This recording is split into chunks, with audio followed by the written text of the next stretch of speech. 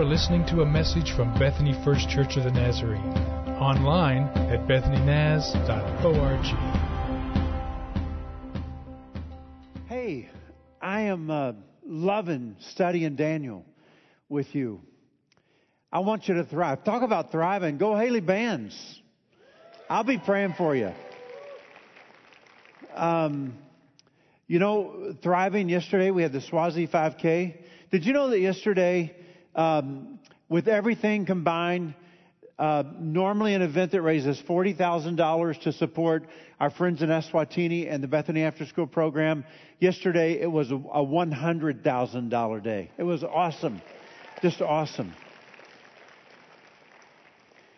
Annette and I are off on Thursday. It's our day off. I tend to work a lot of weekends. And so we had this situation come up. And it was kind of a bummer. I'm just going to level with you. Not good. And we had to deal with it, And at one point, we're backing out of our garage, and Annette's with me in the car. And I just put it in park, and I said, hey, let me just say this. I feel like that we have settled kind of just to get through this day. And we've kind of got our idea maybe set on, let's just try to survive. Let's just get through it. But and I know that God doesn't want that for us. And we don't want that for each other. We want to thrive. We don't want to just survive. And somehow God lined that conversation with His grace. And from that moment forward, our day turned around. And we lived in the joy of the Lord. And we were thriving all day on Thursday. I believe that God wants that for you. I want you to leave here today, and this is what I've been praying, that you would leave here today filled with the hope that has been made available to you. That you would walk out these doors feeling like, you know what? There's a lot of hope in our situation. God's with us. That's what I've been asking God to do for you. As we study Daniel, we learn a lot about God. And truthfully, I think that's what we're all wanting, isn't it? What do you want? You want to know about God. I want a deeper understanding of God. I want a deeper relationship with God. Can you tell me something about God that I don't know? And when we study Daniel, we get this deeper understanding about God. Last week we threw out the word sovereignty. In other words, somebody is in control and it's God. He is sovereign. History is not simply marching forward with meaningless direction. God has a plan. God is in control. In fact, where we are in chapter 2 today, Daniel says these words to a pagan king whose name is Nebuchadnezzar. He says, "You are the King of Kings." What he means by that is that of all the earthly kingdoms in the world, your kingdom is the greatest. You know what he says? Nebuchadnezzar, do you know why you are the king of the greatest kingdom in the world? Because God made you king of that kingdom. God in heaven has given you dominion and power and might and glory. He goes on to say in chapter 2 that God deposes kings and He raises others up. In other words, He's saying, Nebuchadnezzar, the day that God decides you're not going to be king anymore, you're not going to be king anymore. So think with me. If it is true for that day, is it true for this day? Are the rulers and the leaders of the world today leaders in the world today because God allows them to be leaders in the world today? See, this conversation about sovereignty is complicated. Are the leaders in the world today leaders in the world today because God allows them to be leaders in the world today? It's a complicated conversation, isn't it? He goes on to say, God, you reveal things that are hidden. Deep, hidden things. He's talking about the future. Daniel is a book of prophecy. What we do not get in Daniel is like these dates and times. We know the folly of people who have tried to set dates and times in the past, and now we just kind of laugh at them and make fun of them because nobody knows the days and times. What apocalyptic literature like Daniel does give us is general concepts. And here's the overriding concept, the overriding message of Daniel, that there will be kingdoms and kings who will rise to power in this world. They will ignore God as the one true king. They will ignore the will of God. They will glory in their own power. But one day God will raise up His kingdom and humble all the arrogant kingdoms of the world. And God will rule this world with peace and love and justice and compassion. That's the hope of Daniel. You know what it does? It brings us to where we're living. What do you mean, like big picture stuff, like what's happening in the world today? Yes, I think so. Or do you mean like our everyday kind of day-to-day lives? Yes, I think so. Or do you mean like what's going on in our church? Yep, I think so.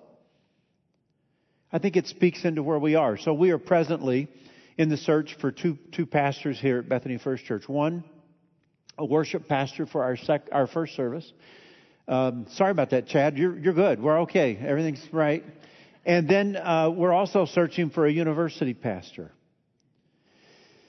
And so you say, well, you've been in the search for a while. Yeah, for this worship pastor in first service. Have you found anybody that checks all the boxes? We have. Well, why don't you just call one of them? Because we're not looking for just one of them. We're looking for the person that God says, this is the person for this church, for this season. See, we're praying for wisdom.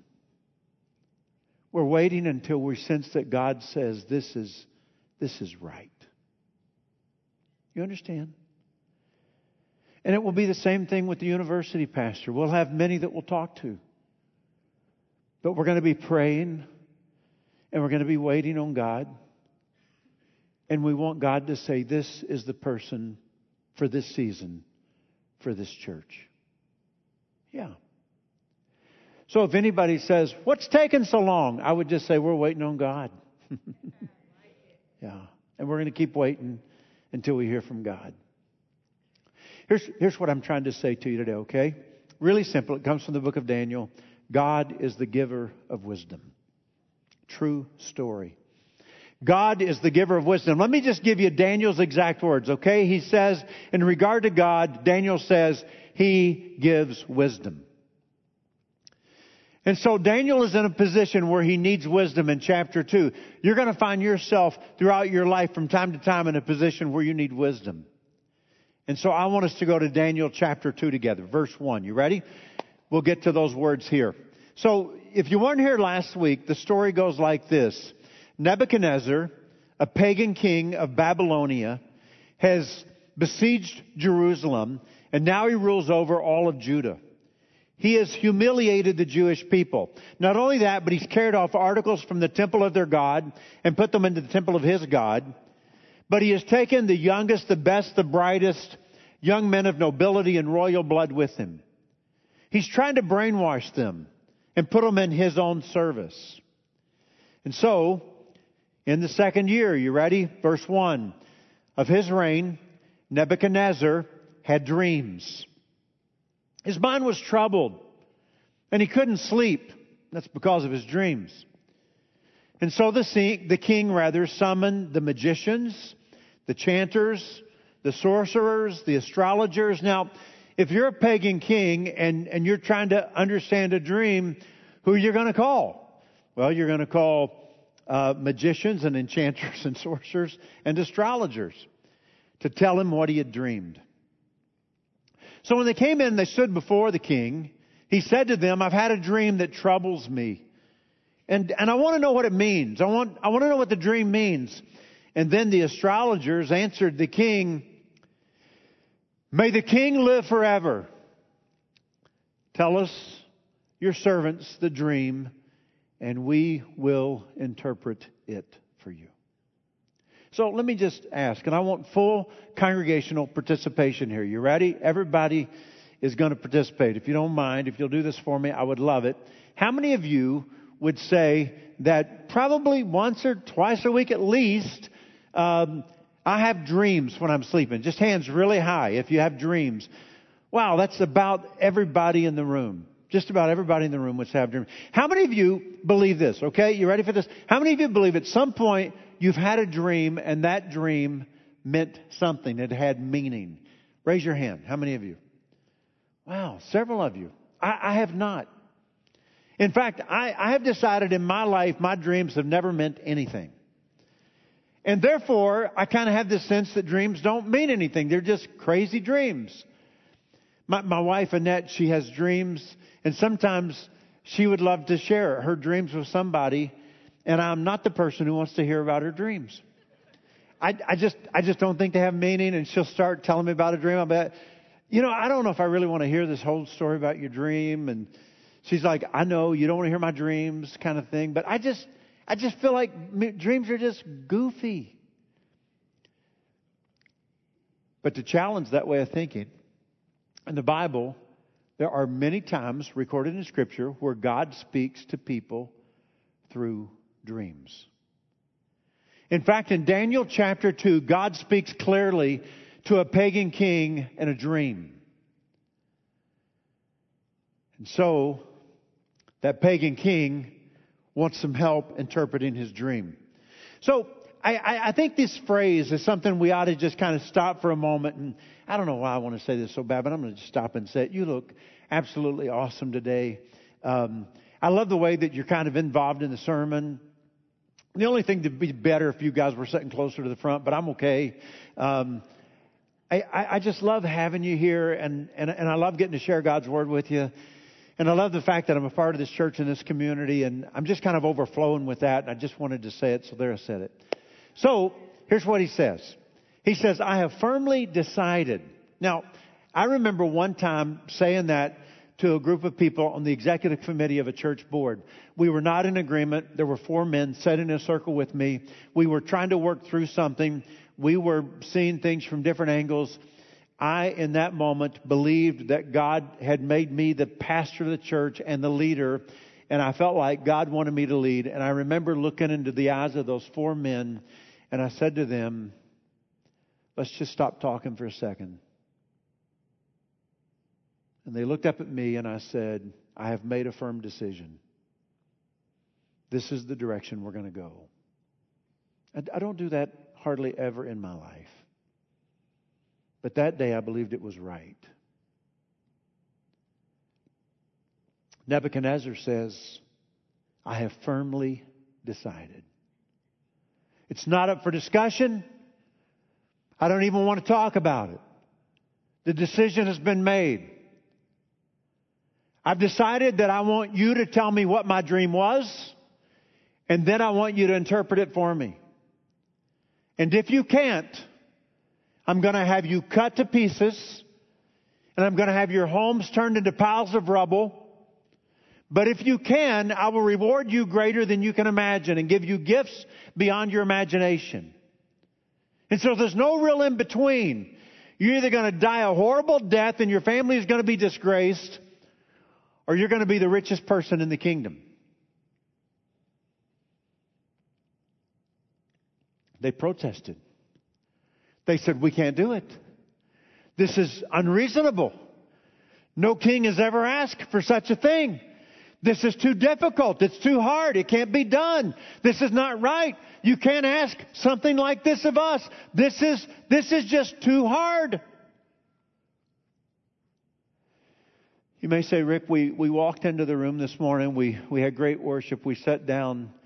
You begin to preach, and one of the first things you said was that wisdom comes from God. Why is that so important to you? And here's why.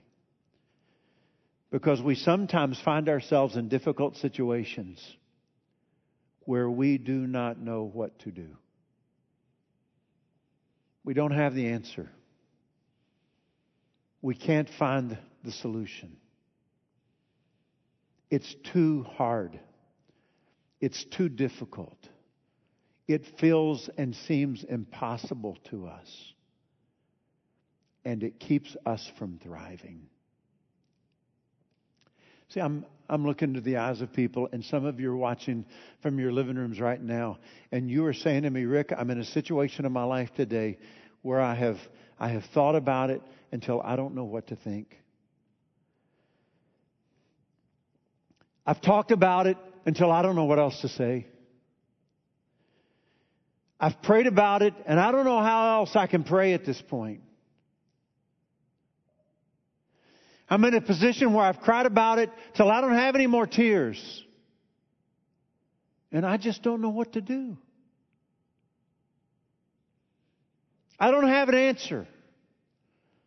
I don't have a solution. I don't have a fix.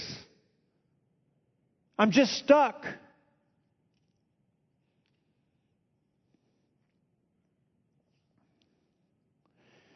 There's a writer that I've enjoyed over the years. He doesn't seem to write as much as he used to, but his name is John Ortberg. He was a great student of Dallas Willard. And Ortberg says, I don't believe that God is working to produce the circumstances that you want.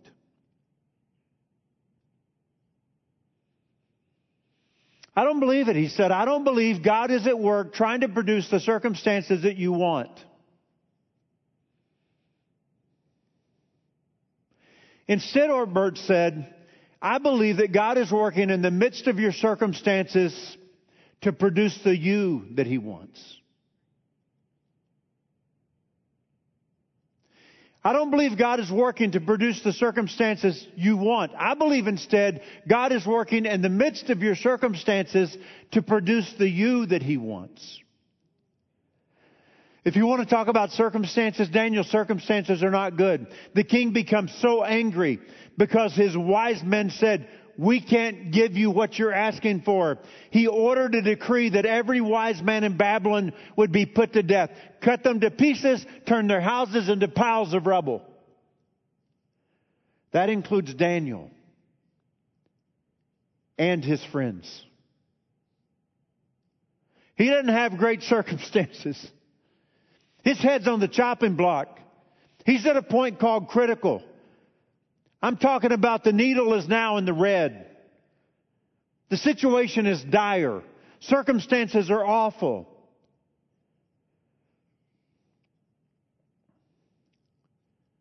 And God says, Daniel, I'm going to do something besides give you better circumstances. I'm going to work in the midst of the circumstances to produce the you, the Daniel that I want.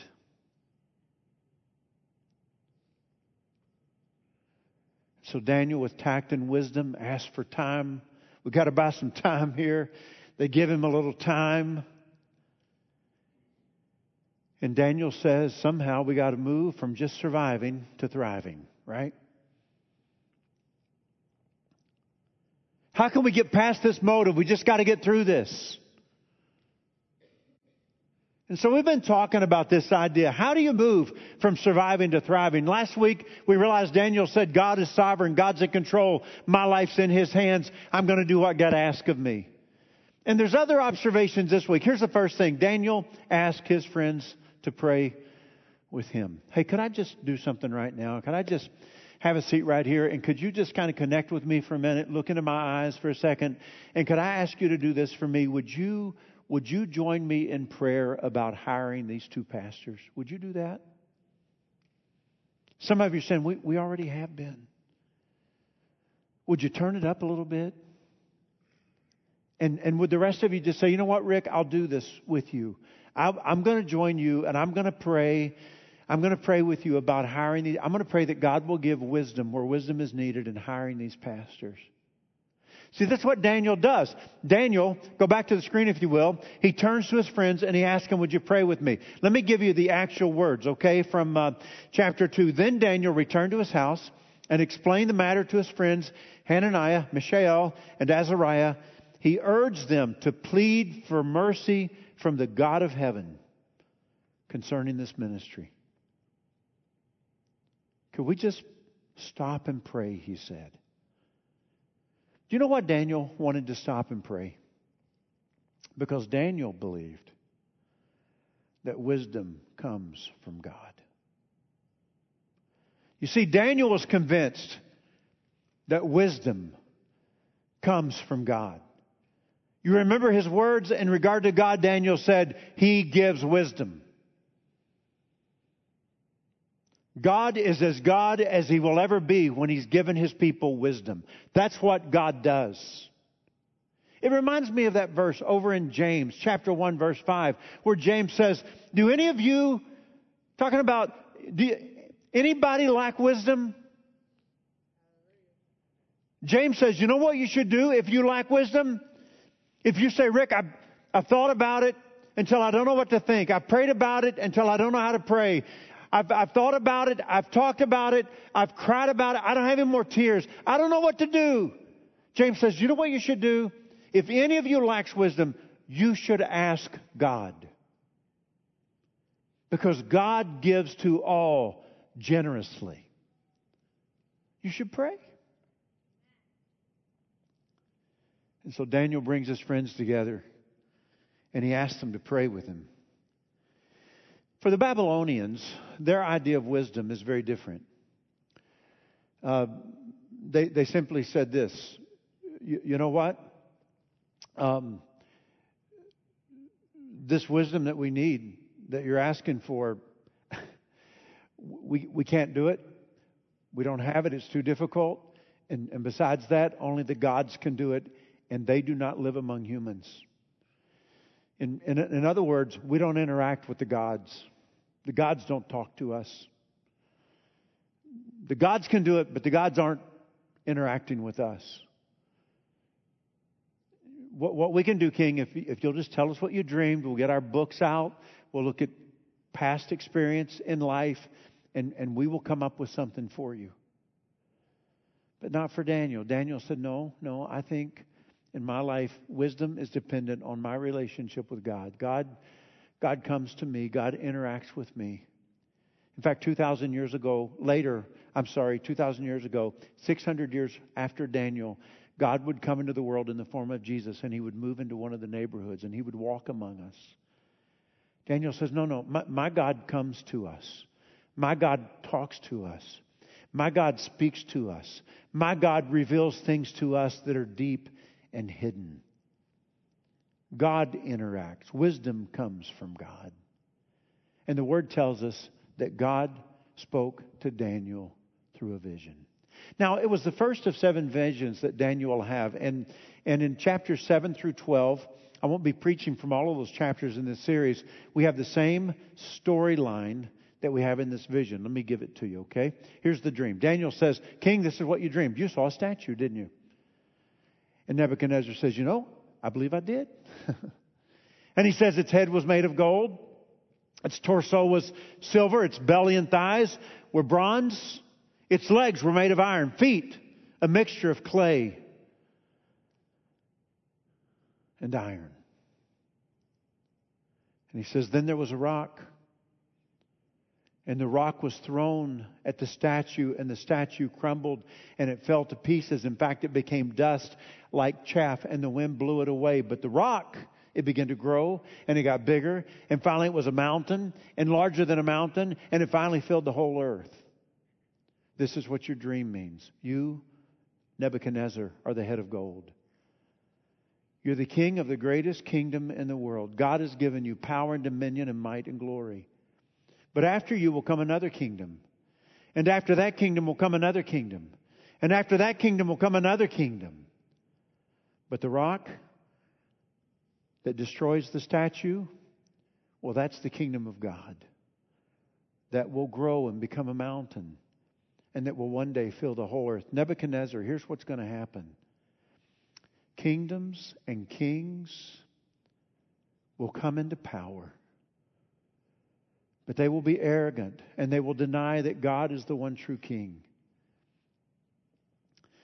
They will deny the will of God. They will glory in their own power. But one day God will bring about His kingdom on earth. And it will rule over all the kingdoms of the world in love and peace and truth and in justice. You see, God gave Daniel wisdom. When I think about these words, I think about the fact that Jesus comes on the scene 2,000 years ago. And you know what he says? The kingdom of God has finally come. It's here. And I've watched the kingdom of God grow into that mountain. And all around the world, the kingdom of God continues to march on. Jesus said, my kingdom is not of this world. The kingdom is within you. I'm going to build my church, and there's nothing that's going to prevail against it. Not even the gates of hell. And the church continues to spread like a wildfire. That's biblical prophecy being fulfilled. Let me just say one other thing about Daniel. Here's how he moved from surviving to thriving. He knew his limitations. It's really the same thing of what I'm saying here. Daniel knew that he could not reveal deep and hidden mysteries. Only God could. Daniel says, I can be faithful to God, but there's other things I can't do. I have to turn to God. I know where I am weak. I know where my power stops. And so Daniel gives praise to God because he says, I'm not the one who's doing this. God is. Let me read you the words, okay, from chapter 2. Daniel replied, there's no wise man, there's no enchanter, there's no magician, there's no diviner who can explain to the king the mystery he has asked about. But there is a God in heaven. He reveals mysteries. He has shown the king, Nebuchadnezzar, what will happen in the days to come. And so when you say, hey, Rick, I have thought about it until I don't know what to think. I have talked about it until I don't know what to say. I've prayed about it and I don't know how else I can pray. I've cried about it until I don't have any tears left. I don't know what to do. Daniel would say to you, but there is a God in heaven and He knows what to do. Yeah. You walk through the doors today with a concern. When you clicked on your computer this morning and you begin to watch online from home, you might have started with a concern. What is it? Oh, it's a family thing. This morning, somebody said, would you pray with me about a family thing? You might say it's a sickness. Maybe it's an emotional struggle. It's a financial thing, Rick. We're going through this thing. Oh, it's about a relationship.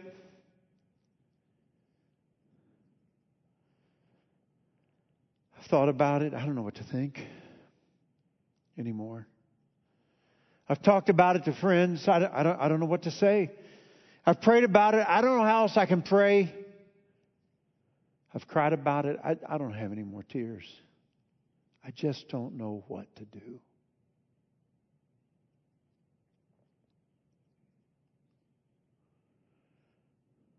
Can I take a minute and pray for you? Father, we know that wisdom comes from you. And we get it. We know that there are situations in our lives when we just don't know what to do. Daniel didn't have an answer.